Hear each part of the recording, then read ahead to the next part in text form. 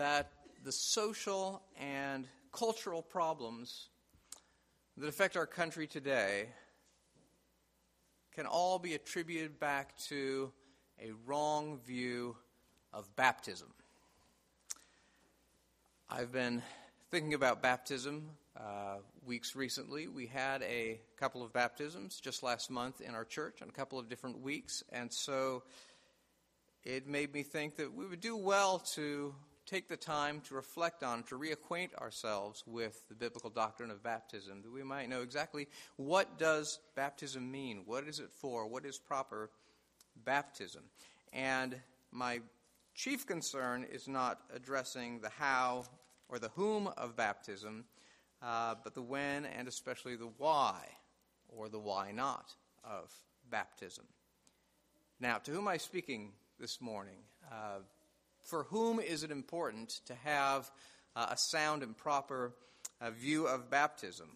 It occurs to me that there's really 5 groups of people that need to understand baptism well. The first of those would be those who baptize. The leadership of churches, those who administer baptism, need to really understand what it is, what it's for, how to administer it in order to be faithful. The second group are those believers who, for whatever reason, have not been baptized, need to have a sound view, need to appreciate what baptism is for those in that category, but so too must 3, those believers who have been baptized. If you have been baptized and if you have gone through that rite, it is critical that you understand what the implications are. The fourth group who need to have a sound view of baptism are parents or others who are mentoring or advising those young in the faith, who are looking to them for guidance regarding baptism. Should I be baptized? Should I not be baptized? And then the fifth group that really need to understand what baptism is are those who do not identify as Christians. I think we'll find that baptism is actually intended for those who are not believers, as well as for those who are believers. So those who need to have a sound understanding of baptism are those who baptize, those believers who have not been baptized, those believers who have been baptized, parents and others advising those young in the faith, and those who are not believers, those who do not identify as Christians. So if you are not in one of those categories, you are dismissed. And we'll go forward. Let me lead us in prayer as we seek to undertake a study of this subject briefly here. Lord God, the subject of baptism is one that is important to you, as evidenced by the teaching of Scripture on this topic, the amount that is spoken about baptism and the weight that is given to it. And Lord, I pray that those who are present this morning with myself would listen carefully to what you speak in your word, and I pray that you would equip us with a godly fear of the significance of baptism, and that you would use that institution to accomplish your designs by it. Lord, I pray especially that you would help me this morning, for you know my limitations, and my desire is that truth should go forward, and that I would not be an obstacle to that truth, but that I would be a vehicle for that truth. And Lord, I pray that for the sake of your church, for the saints for whom Christ died, that you would be pleased to use me in that capacity, and that we might be edified and grounded in the truth for his name's sake. Amen. All right. A discussion of baptism usually gets focused on the questions of how and whom.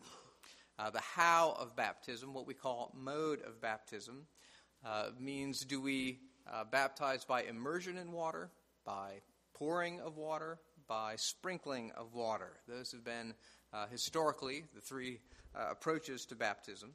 The question of whom to baptize refers to the so-called Paedo Credo baptism debate. What do these terms mean?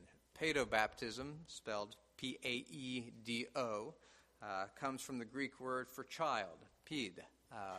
And you'll find that word comes to us through Latin as P-E-D, and words such as pediatrician, pedophile, pedagogy. All of these come from the Greek word for child. And pedobaptism refers to the baptizing of infants of Christian families. Credo baptism, credo is the Latin word that gives us the word creed. If you look in the back of our hymn book, you'll find the text of the Apostles' Creed and of the Nicene Creeds, these two famous creeds of church history. In their Latin translation, both begin with the word credo, that means I believe. Those are the first words of the creeds. So credo baptism has been coined to refer to the baptism of only those confessing personal faith in Christ. We might also call these two views that of infant baptism and believers' baptism. Of course, baptizing those who have a personal faith in Christ is not possible for infants, and therefore that makes the distinction between the two. Approaching those questions does require a great deal of humility, and I want to urge us to that end. We must be aware that there are those on every side of the debate who are sincerely seeking to live in submission to the teaching of the Bible, and yet have reached different conclusions regarding what the Bible teaches. To be sure, I imagine there are those on every side of the debate who are stubbornly holding to their own tradition simply because they don't want to be found wrong, but that would be true of every side as well. For us, we need to examine our own hearts and make sure we're really seeking to be guided by Scripture and willing to submit and being gracious toward others who are doing the same and yet, for whatever reason, have reached a different conclusion. Why are there different conclusions that have been reached? The main problem is the fact that the New Testament, when it comes to baptism, is inexplicit in its instructions for baptism. It doesn't come out in so many words to say, this is whom you should baptize and whom you should not baptize. And this is how baptism should be administered. Instead, we reach the answer to those questions from 3 lines of evidence.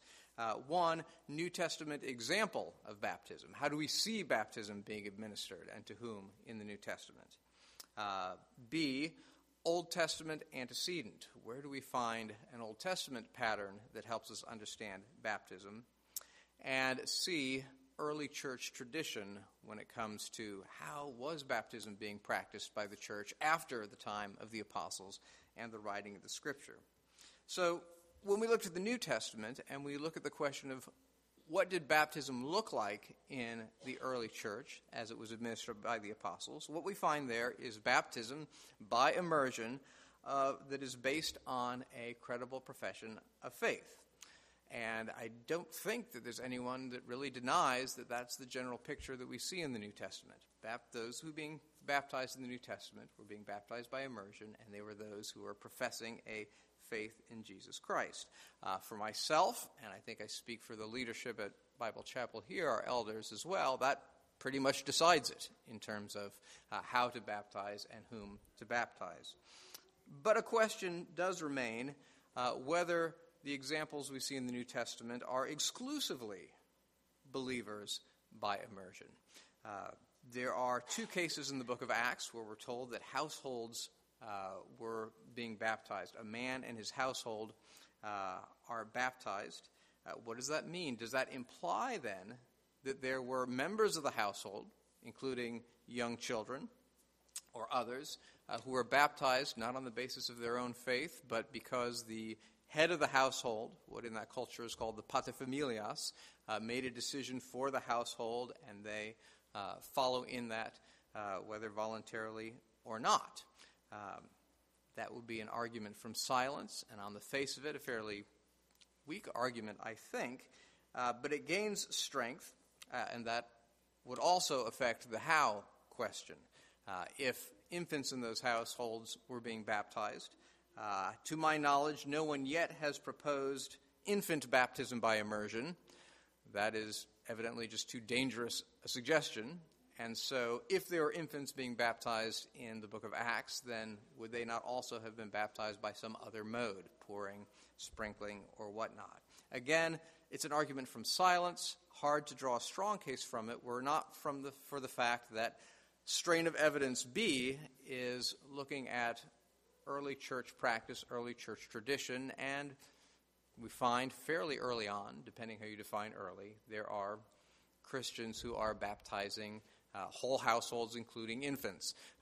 Does that then mean we should read back into the book of Acts and see those households as also performing infant baptism? I don't think so. That puts a lot of weight on church tradition, which got a number of things wrong very early on. Even in Bible times, the apostles are criticizing, Paul criticizes churches to whom he writes for getting their practice of faith confused, and so putting too much weight on tradition seems to be a very faulty approach. So that brings us to strand of evidence C, and that is, what about the Old Testament? Do we have any Old Testament antecedents that inform us regarding the how and the whom of baptism? The New Testament, to a large degree, the authors of the New Testament are applying Old Testament revelation to the new reality in Christ. If you look through the pages of the New Testament, a whole lot of it, maybe even a majority of it, is Bible study. They're reading their Bible, the Old Testament, and showing how this applies to Christianity. So if baptism is a visible sign of an invisible reality, should not the mode of baptism reflect that reality? And if we can look to the Old Testament and find some clues regarding the nature of this new covenant, what is the new reality, would that not inform us with regard to the mode of baptism? And indeed, we find a wealth of images regarding the new covenant, including pouring. Joel 2:28, the prophet describes the new covenant to come by saying, "It shall come to pass afterwards," God says, "that I will pour out my Spirit on all flesh." Baptism is joined to the idea of God giving his Spirit to the believer, so pouring would seem to reflect that prophetic reality. Ezekiel 36:25 through 26, God says regarding the new covenant to come, that I will sprinkle clean water on you, and you shall be clean from all your uncleanness, and from all your idols I will cleanse you. I will give you a new heart, and a new spirit I will put within you. Well, that's a baptism reality, God giving a new heart, creating somebody new, cleansing from uncleanness. Well, sprinkling, it says there, God is going to sprinkle with water. Baptism by sprinkling would reflect that reality. But in the next chapter, Ezekiel 37:12, God says, "Behold, I will open your graves and raise you from your graves, O my people." Being raised from the dead is also an image of new covenant reality here.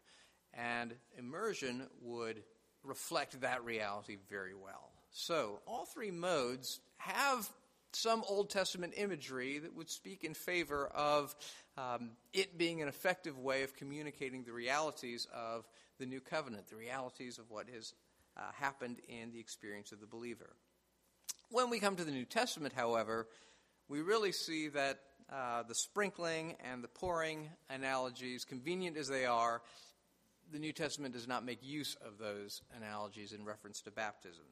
Instead, the New Testament gives us the example of washing and the example of resurrection tied to baptism.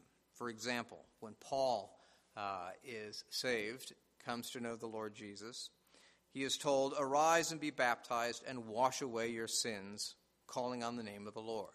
There's a connection between baptism and washing, and yet washing in the Old Testament is usually not sprinkling, but usually is taking a bath, dipping, immersion. In fact, the word baptize itself is used in the Greek Old Testament for washings that are done, for example, by bathing in the Jordan 7 times. One example of a man where that term is actually used. With regard to resurrection, we read in Colossians 2:12, Paul says that you have been buried with him in baptism, in which you are also raised with him through faith in the working of God. You are dead in baptism and raised that would suggest an immersion experience. So, as far as the imagery is concerned, it seems to be only immersion that best captures the imagery that the New Testament associates with baptism. Washing and death and resurrection come through both of those. The clincher for all of them is that the word baptize itself is from a Greek word that simply means to dip. That would seem to decide it. So much for how does the Old Testament antecedents help with the how question. What about the whom question? Does the Old Testament help us there? Those who take an infant baptism position are quick to link baptism with the Old Testament practice of circumcision. Each is a rite of initiation, marking entrance into the covenant community. God commanded circumcision to be administered shortly after birth. The male children on the 8th day after their birth were to be circumcised. Thus, circumcision was administered at a time when the child had made no conscious choice to enter the community. He was passive in the rite. And therefore, if there is continuity between the Old Testament and the New Testament, is it not then logical that God would institute a rite such as baptism that would be administered shortly after birth to mark the entrance of a child into the general community of faith, even without that child's particular consent? That would seem to be a parallel between Old Testament and New Testament. Well, the Credo Baptist, on the other side, the one who supports believers' baptism, sometimes responds by denying the connection between baptism and circumcision entirely. After all, the New Testament never mentions circumcision in connection with baptism at all. So, perhaps that's a false parallel. But I think that's the wrong approach. I do think the connection between baptism and circumcision is an apt one, and we can learn a lot from it. The trouble is, how do we define birth? The New Testament speaks at length of a new birth, being born in connection with the regenerating work of the Holy Spirit, faith in Jesus Christ, salvation, all connected to that new birth into a living hope. And so connecting Old Testament natural birth with natural birth today is actually a false parallel. The true parallel would be between the child who is born into Israel, an ethnic group, socio-political group, etc., and being born into the spiritual community of faith by the new birth. If we draw that parallel, which seems to be the parallel the New Testament is drawing, then yes, somebody should be circumcised shortly after birth. Somebody should be baptized shortly after new birth. There should be a close connection between coming to faith in Jesus Christ, professing that faith in him as Lord and Savior, and being baptized as a mark of that covenant. Then we have, I think, the right conclusion and the true parallel. So circumcision does help us, I think, with the question of whom to baptize. Should be those fairly soon upon coming to faith. Circumcision also helps us with the when question and the why question. Just as circumcision was a sign of membership in that covenant that God established, so baptism, when should it be administered? Close upon regeneration. And why? As a sign of entrance into that covenant that God has established by the blood of Jesus Christ. In the Old Testament, somebody who did not circumcise his children, to be uncircumcised, was a repudiation of the covenant, and such a person was to be cut off from the community. That was serious to resist circumcision. And therefore, baptism should be regarded the same way. To resist baptism or refuse baptism is, in some degree, a repudiation of that new covenant in Christ Jesus. I don't want a part in that covenant. All right, now, since the New Testament, however, all that being said, the New Testament does not connect circumcision to baptism, what do we find in the New Testament? Well, instead of circumcision, when Paul looks to the Old Testament for an analogy of baptism, What he points to is the Exodus. And that's where I want to spend the rest of our time here today. If you would, turn to the passage that was read for us earlier by Jordan, 1 Corinthians chapter 10. And here Paul links baptism to the Exodus, specifically the Red Sea crossing and the cloud that accompanied them. If you would look with me once more at the beginning of 1 Corinthians 10.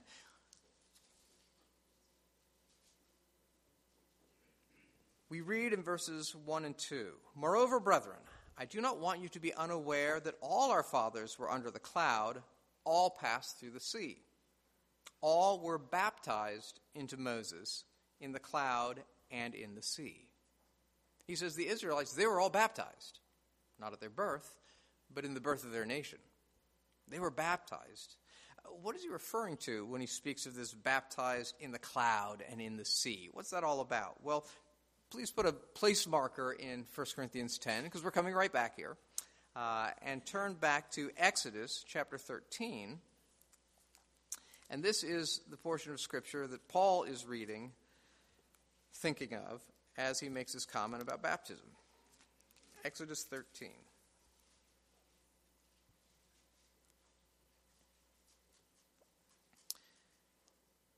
Starting in verse 21,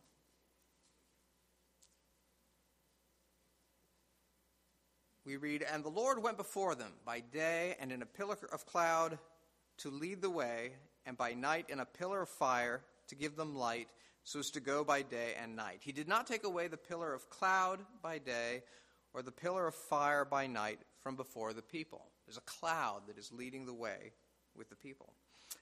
Then, looking at the next chapter, chapter 14, starting in verse 19,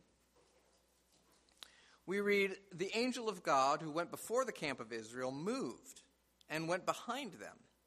And the pillar of cloud went from before them and stood behind them. So it came between the camp of the Egyptians and the camp of Israel. Thus it was a cloud and darkness to the one, and it gave light by night to the other, so that the one did not come near the other all that night."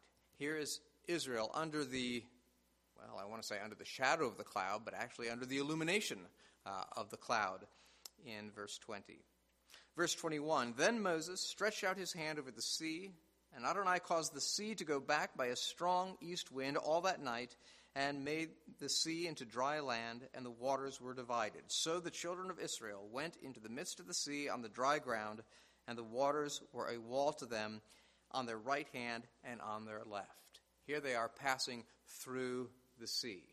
Paul says this is baptism that you're seeing. They are being immersed, yet completely dry, through the sea, and the sea is all around them on right and on left as they pass through. Israel's baptism as they are born as a nation. Then, a little bit later in the chapter, in verse 29, we read, "But the children of Israel had walked on dry land in the midst of the sea, and the waters were a wall to them on their right hand and on their left. So Adonai saved Israel that day out of the hand of the Egyptians, and Israel saw the Egyptians dead on the seashore. Thus Israel saw the great work which Adonai had done in Egypt, so the people feared Adonai and believed Adonai and his servant Moses." All right, now, take your bookmark from 1 Corinthians 10, move it to Exodus 14, because we're coming back there too, but now we're returning to 1 Corinthians 10.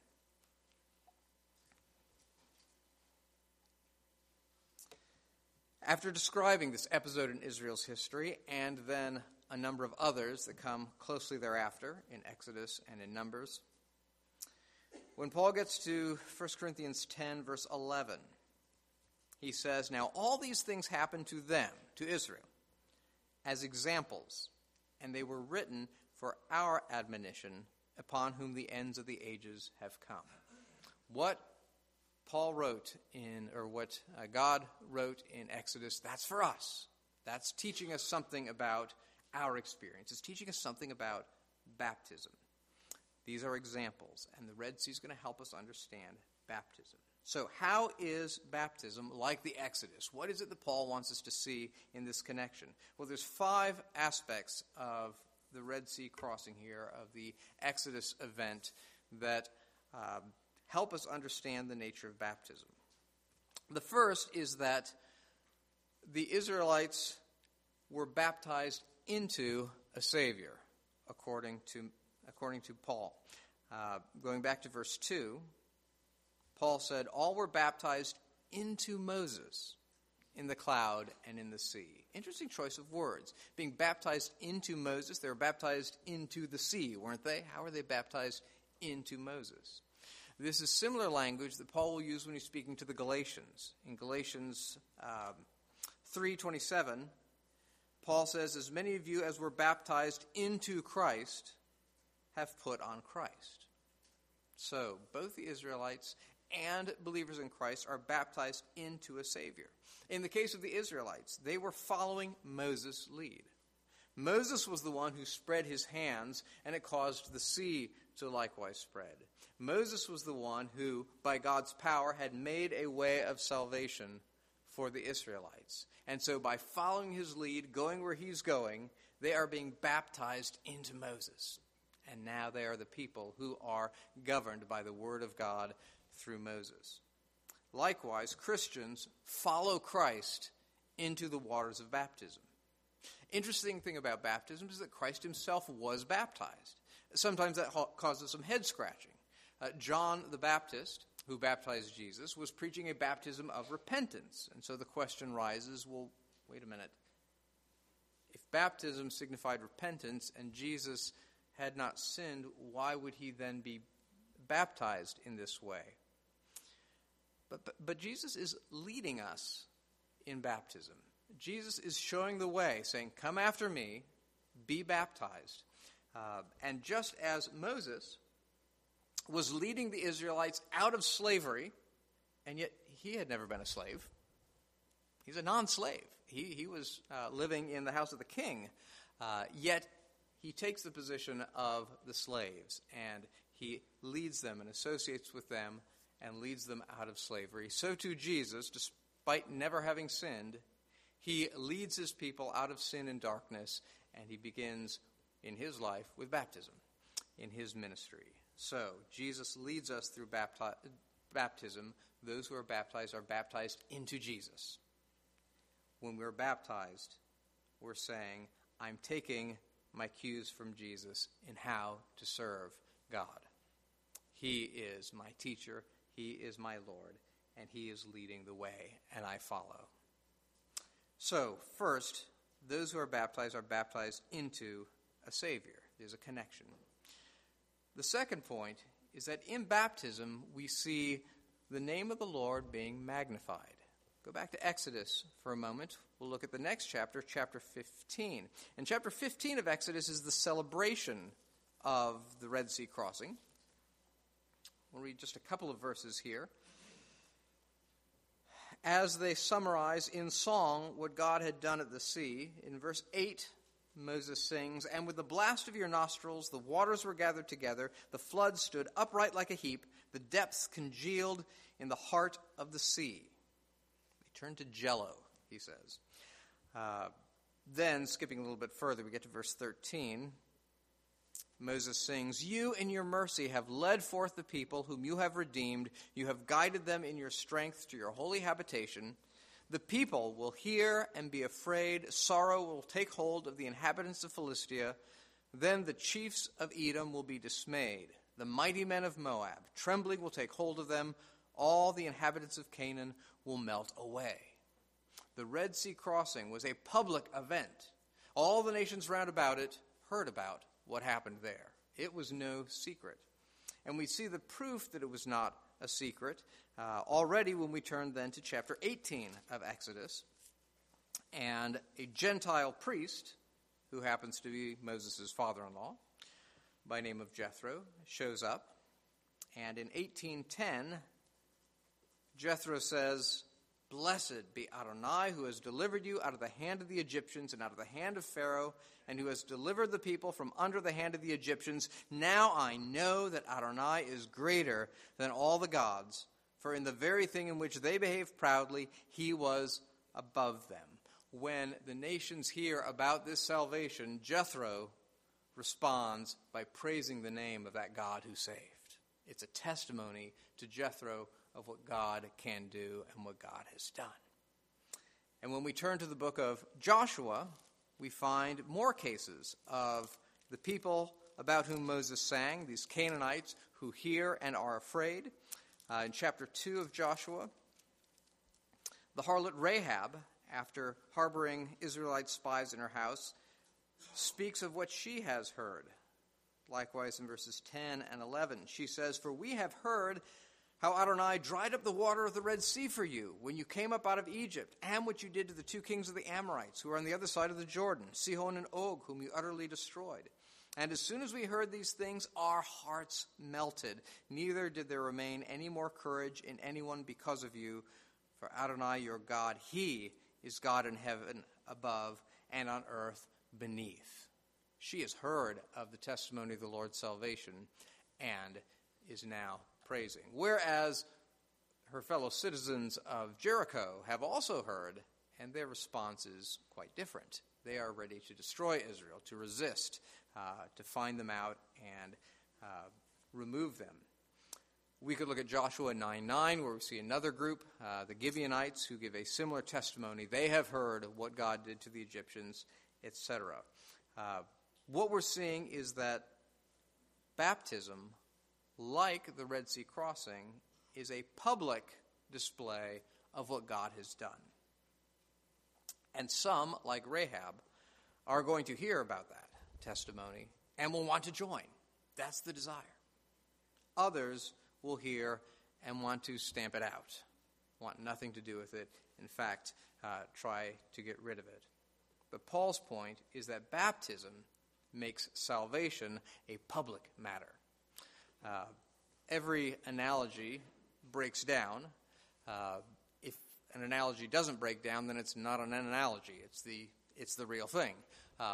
Baptism and Exodus, this is an analogy that's being drawn, and there's, of course, a critical difference. That is that the Red Sea crossing was in itself salvation. But because our salvation is an invisible thing, a spiritual thing that will only become evident over time, God institutes water baptism as a way that is public and obvious and visible, as a testimony of what God has done. And therefore, while Israel's salvation was a very public matter, it is baptism that makes our salvation a public matter. So in baptism, we are baptized into a Savior, and the name of the Lord is magnified. The third similarity is that in baptism, as in the Exodus, God's name comes to be put upon his people. There's an identification that's made between God and the people who are baptized. Going back to Exodus once again. In chapter 6, I'm just going to pull out a few places, but Exodus is full of other examples we could draw upon where God is associating his name with Israel. In Exodus 6, verse 7, God says to Moses, "I will take you, Israel, as my people, and I will be your God. Then you shall know that I am Adonai your God, who brings you out from under the burdens of the Egyptians." In chapter 8, verse 22, he says, "In that day I will set apart the land of Goshen, in which my people dwell, that no swarms of flies shall be there, in order that you may know that I am Adonai in the midst of the land. I will make a difference between my people and your people." He's speaking to Pharaoh at this point. "Tomorrow this sign will be." It will be obvious that this is my people. There's an identity, there's an association between me and this people.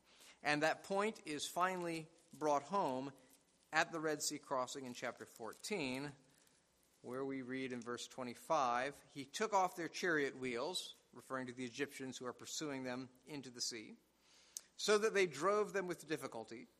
And the Egyptians said, 'Let us flee from the face of Israel, for Adonai fights for them against the Egyptians.'" They get it. They see, yes, Adonai, this God, is connected with this people. They are a set. By being associated with God in this way, God is condescending to put his name on a particular people and saying, you are my people. When God says of Israel, you will be my people and I will be your God, he's not talking about possession. You will belong to me, because God goes on to say, all the earth is mine. Right? All peoples are my peoples. I created them all. I have the right to do with them what I want. They all belong to me. But when God says, you will be my people, he's saying, I am going to put my name and give you the privilege of wearing my name so that you will be known as the people of the Lord, the people of Yahweh, Adonai here. And I will be known as the God of Israel. Now that's a gracious condescension, that God will be willing to be called by their name, to have on his name tag, God of Israel. Wow. You will be my people. You will be known as mine. And baptism is designed to clearly connect the name of Christ with those who are baptized. His name is attached to us. And because his name is attached to those who are baptized, there's a clear accountability from leadership of God's people. When somebody is baptized as a believer and does not live in accordance with the commands of Christ, but goes astray, then there's a clear means for leadership of the church to say, if that person remains unrepentant, to the community of believers and to the world outside, this one here who's been called by the name of Christ, he's actually not one of ours. Don't connect us with that individual, because baptism has formalized that link. When a person just casually connects to a church, to Christianity, maybe gets excited about it, makes no formal declaration, no baptism, it gets muddy when such a person now does not live in accordance with the teachings of Christ. Are you one of ours? Are you not? What do we tell the world? The world looks at this one and says, that seems to be one of those Christian people, and look at the way he's behaving.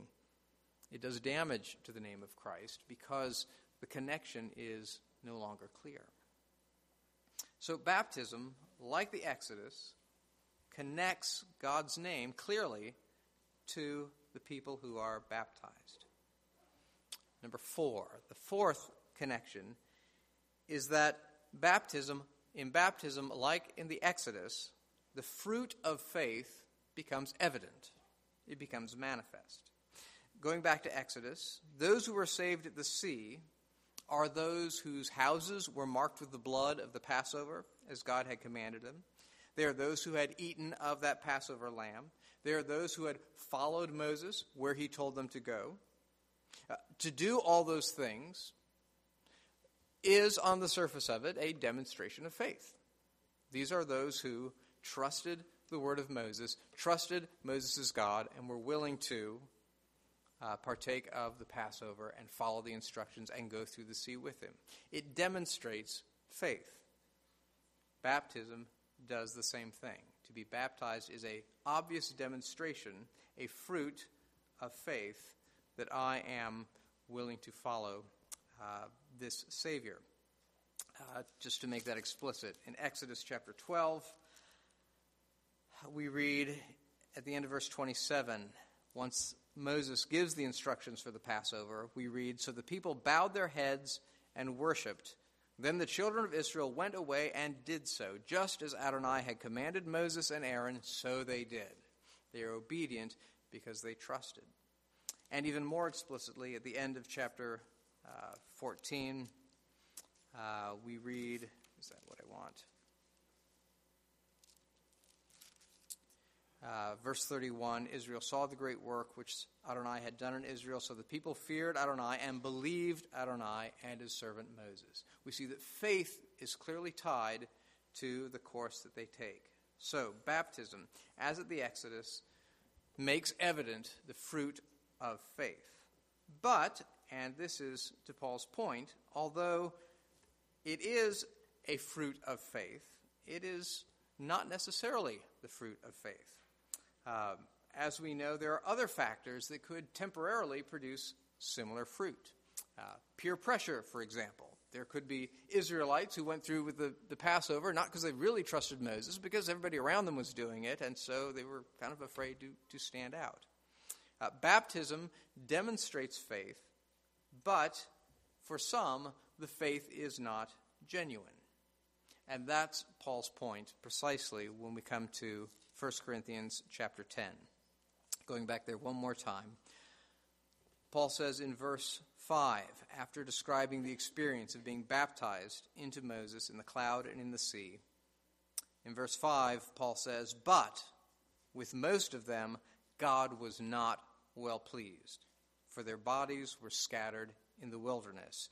And he goes on to articulate all the different ways that they had rebelled against the Lord.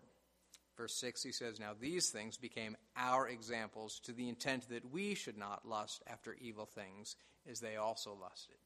He's giving a warning. Yes, you have been baptized, and yes, that implies faith. But be careful. It's not the same thing as having saving faith. It should be the fruit of faith, but it can be false. It can be misleading. All right. 5 ways in which baptism is similar to the Exodus that Paul wants us to connect. Those who are baptized into a Savior. It should magnify the name of the Lord because it's a testimony of his salvation. God identifies with his people. The fruit of faith becomes evident, and yet the fruit may not be genuine in every case. There are 2 dangers now when it comes to applying baptism to those professing faith then. On one side, we can equate baptism with conversion. You may have seen that done. Baptism has often been equated with conversion and salvation, such that baptism saves is the message that is proclaimed. Baptism actually saves you. Or there is no salvation without baptism. Right? You can't be saved if you're not baptized. That is a danger on one side. The other danger, the other false teaching, would be to sever baptism from conversion, to react to that and saying, no, you're not saved by baptism. Baptism is not salvation. And so we sever baptism from salvation and conversion so cleanly that baptism becomes optional, kind of a low priority. Baptism is something nice. It's an experience that will add depth to your Christian journey. So, it's something you probably should do because it's a real meaningful experience for you. That will be just as dangerous a practice. So we want to avoid both of those extremes, identifying baptism with salvation or the means of salvation, but also severing it so cleanly that it becomes an optional extra. In fact, baptism and conversion in the New Testament are so closely associated that the New Testament can use the term baptism, use the term baptism as a metonymy for conversion and salvation. What is a metonymy? A metonymy is a figure of speech where we substitute one term for another term with which it's very closely related. And we all recognize that Scripture does this in a place like Matthew 26. At the Last Supper, Jesus says to his disciples, drink this cup. Now, when you pause to think about reading that literally, drink the cup, that's likely to be painful. But we know what he means, right? You drink the stuff in the cup, right? The liquid here, the wine that they are partaking. He doesn't mean drink the actual cup. But we know what he means because the cup and the contents of the cup are so closely related, right? You can't have the contents without the cup. They go so closely together that you can say cup, but mean contents of the cup. Just like you can say the White House released a statement when you mean that, the presidential staff, the building didn't say anything. That's what we call a metonymy. And so Peter, in 1 Peter 3:21, actually says, baptism now saves you. And don't misinterpret that to think that he's equating baptism with salvation. No. Baptism is so closely connected to salvation, should be, that you can use baptism as a figure of speech for salvation. Another example, let's take the term diploma. What is a diploma? A high school diploma is a piece of paper that testifies to having completed all the graduation requirements of a high school education, your academic standing. Now, for most state colleges, I believe I'm speaking accurately to say that you need a high school diploma in order to enroll in one of our state universities here. And I think I'm also speaking accurately that pretty much all you need is a high school diploma to enter one of our state universities here. I don't think they'll turn you away if you're willing to pay and you've got a high school diploma. But what do we mean when we say you need a high school diploma? Is it about the piece of paper? So that if you can enroll with a high school diploma, could you steal one and get in because you've got the piece of paper there? Or better yet, if, say we have the case of a student who in May, preparing for graduation, diplomas are being printed, one has his name on it, and yet school isn't done yet, and he's on the edge, and he doesn't make it. He fails too many classes. Plus, there's this discipline issue that came up, and he ends up getting expelled. And, well, the diploma's there with his name on it. It's already been printed. The fact that there's paper there with his name on it, if you could get a hold of that, is that good enough? No, the paper really means nothing. It's worthless. Likewise, if somebody decides, I'm not into graduations, he doesn't bother going, he doesn't even pick up his diploma, or he does, and then there's a house fire and the diploma burns, does that mean, until we can get you that piece of paper, you now are not eligible for enrollment? Not at all. The college doesn't even look at the diploma, we all know, right? They'll just call the school office, verify. They want the transcript. It's the transcript that says something. And yet we use the word diploma. Why? Because the normal experience, the almost universal experience, is that when somebody completes their high school education, they go through this graduation ceremony, which is not required. They pick up this piece of paper, this diploma, and so the two are identified, and we can say diploma and mean high school education, but it really is not about the diploma. It's, did you pass your classes? Did you learn the material you're required to learn in order to receive a passing grade? That's what qualifies you for college, not the piece of paper. But we say you need a diploma. Baptism works the same way. It's not the water right that to which you owe your standing before the Lord. Rather, it's what God has done in the heart. It's the faith that you profess. That's what makes a person the believer, saved. And yet, it should be so closely connected with baptism that we can say baptism and refer to that experience of salvation. Because in the case of a diploma, if somebody doesn't have a diploma, it does raise questions. We want to know, well, why not? What happened that you don't have the diploma? And likewise, if there's somebody who says, yeah, I'm a believer, no, I haven't been baptized, well, that should raise questions.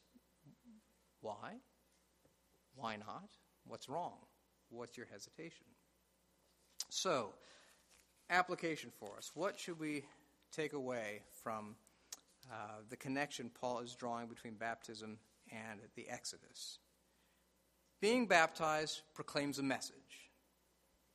When we are baptized, what we should be saying by that is, I so trust Christ that belonging to him is worth risking the loss of anything else. Friends, family, reputation, opportunities, anything that I might lose because I've now been baptized and people are associating me with Christ. I'm casting in my lot with Christ. I will take the risk of losing those things. I am literally taking the plunge. Not being baptized also proclaims a message. And that message could be something as strong as, I want nothing to do with that Christ. No, I am not baptized. Or it could be, if I am identifying with Christ but not being baptized, the message that we're sending, whether we mean to or not, is, yeah, I am following Christ for now, but I'm keeping my options open. I don't want to be too tied.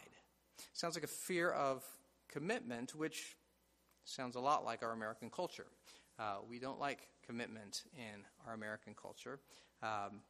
Employers do not commit to their employees for the long term. They're dispensable. Employees are not committed to their employers like they might have been at one time. Marriage, we're told that divorce rates are at a historic low. But don't pat yourself on the back. It's not because we've become so much more faithful as a nation. It's because we're not getting married. Right? Who needs the commitment of marriage? We'll just live together. And so in baptism, we're expressing commitment. I'm taking Christ as my husband, not trying to get him as a live-in boyfriend. Jesus said to somebody seeking to be a disciple, the man said to Jesus, "Lord, I will follow you, but first let me go and bid them farewell who are at my house." But Jesus said to him, "No one, having put his hand to the plow and looking back, is fit for the kingdom of God." So, to be a disciple but not committed is to not be a disciple. I mentioned 5 groups for whom a proper understanding of baptism is important. What does Scripture say to each of those groups? To those responsible for baptism, to the leaders, elders here, my elders here in this church, 2 cautions. On the one hand, be careful whom you baptize. Don't be in a hurry to baptize. One of the most disturbing baptisms I've ever witnessed was not at this church, but at a church that we belonged some years ago, where a young woman was baptized. And as we do, as our practice here, she had an opportunity to address the congregation along with her baptism. And from the baptismal tank, she confessed her faith in Jesus. But instrumental in her salvation was, I'll call him Ron, a young man who then had become her boyfriend. Maybe, I'm not sure I have the sequence of events right, maybe even fiancé at that point. But in her testimony, she had twice as much praise in honor of Ron for how he had helped her and ministered to her and been patient with her, etc., than she had to say about Christ. And even at the time, Rebecca and I both went away from that saying, I have a very bad feeling about this. Is this truly faith in Christ? They did get married. Things seemed to be going all right, although we would have said that she still had a lot of immaturity as a believer. But eventually she left her husband, repudiated the faith, left her children, and I hate to say it, always hate to say it, but my feeling is, I could have seen that coming. She was baptized in haste. Her profession was not really credible. It was based in this young man that she was dating, not really in the Lord. So leaders, be careful whom you baptize. Do not baptize to augment numbers, right? The success of our church can be measured in terms of how many people are professing faith and being baptized, but that's not the point. Do not baptize to augment numbers or to be in a hurry. But on the other hand, don't neglect to proclaim baptism as a command of the Lord. And I have to say, for both myself and my wife Rebecca, we were both baptized years after our profession of faith, and there were reasons for that, but it created a problem. Baptism did not function as it really should have, as it was designed to, because of that long delay between I'm committing to Christ, and now here's something that churches had not prioritized, and that is baptism. To parents, to mentors, those in a position of counseling young believers, same 2 counsels. Don't pressure into baptism so that motives of the one baptized are mixed. Right? We want to proclaim baptism clearly, but not pressure so that somebody would be baptized to please me as a parent. But on the other hand, don't make it sound optional. Make it clear. Being a disciple means being baptized. And hope of eternal life is for those who are disciples alone, not for any other. Make it clear. that that's how significant baptism is. But baptism should be for Christ and not for the parent or for the friend. To you who have been baptized, do not think of your baptism as water under the bridge. Yep, did that. That's been taken care of. That was neat and important, but that's now, I'm past that. No. The reality of baptism is that Christ has graciously allowed his name to be attached to you. And Christ has therefore allowed his reputation to depend on your life choices and my life choices. Wow. Christ's reputation depends on our life choices. So, am I adorning the gospel of Christ and making it attractive by my life choices? Or am I producing scoffers in the world by my hypocrisy so that they see, yeah, he's one of those Christians, and look at how he lives. I don't want anything to do with that. Because God attached his name to Israel, it created a crisis. God rebukes the Israelites in Ezekiel 36. He says that my name was blasphemed because of you. Everybody knew that you were my people, and I had to send you into exile because of your idolatry. And that made the people think of me as being an impotent God who could not protect his own. My name was blasphemed because of you. But in connection to that warning, Ezekiel also gives a hope, because God says, but I will act for the sake of my name, not for your sake, Israel. You have not deserved this, but for my name's sake, I will save you, and I will give you a new heart. I will redeem you. Why? Because you bear my name. If you have been baptized, God has a special care and concern about you because his name is tied to you. And therefore, he will never lose interest in you, not because you deserve it so well, but for the sake of his name that he has graciously allowed to be attached to you. To you who profess Christ, yet short of being baptized, I would ask, what's your reservation? What's holding you back? Jesus says in Luke 12, 8 and 9, everyone who acknowledges me before men, the Son of Man will also acknowledge before the angels of God. But the one who denies me before men will be denied before the angels of God. What message do you want to send? Baptism is a profession that I'm in. I'm following the Savior forever. He is mine. And finally, to those of you who have not been baptized, those of you that have no claim to Christ, have not professed being a Christian, have not believed in the name of Jesus Christ, we here who are baptized have something to say to you through our baptism. And that is, Christ can be trusted with all that is most precious to you, with your future, with your identity, with your very soul. By our baptism, we say that we have found Jesus to be just, yet we have found him to be gentle, and he will not abuse you, and he will never, never forsake you. And we are willing to stake our reputation on that. We're willing to stake our lives on that truth. Trust him, call upon him, and take up his cause. So, could it be the case that the problems in our society, in our culture, can be attributed to a faulty view of baptism? Probably not. But imagine what our country would be like if the churches all made plain that being in Christ means commitment, being in with both feet. And that if those who were baptized, imagine if everyone baptized was conscious that the weight of the glory of Christ was upon him. What would that look like? And what would it look like if non-Christians could know clearly who is a disciple, who is not a disciple of Christ, and can then compare the two easily, clearly? That's a land that I would like to see. That's a land that's worth pursuing. Please pray with me.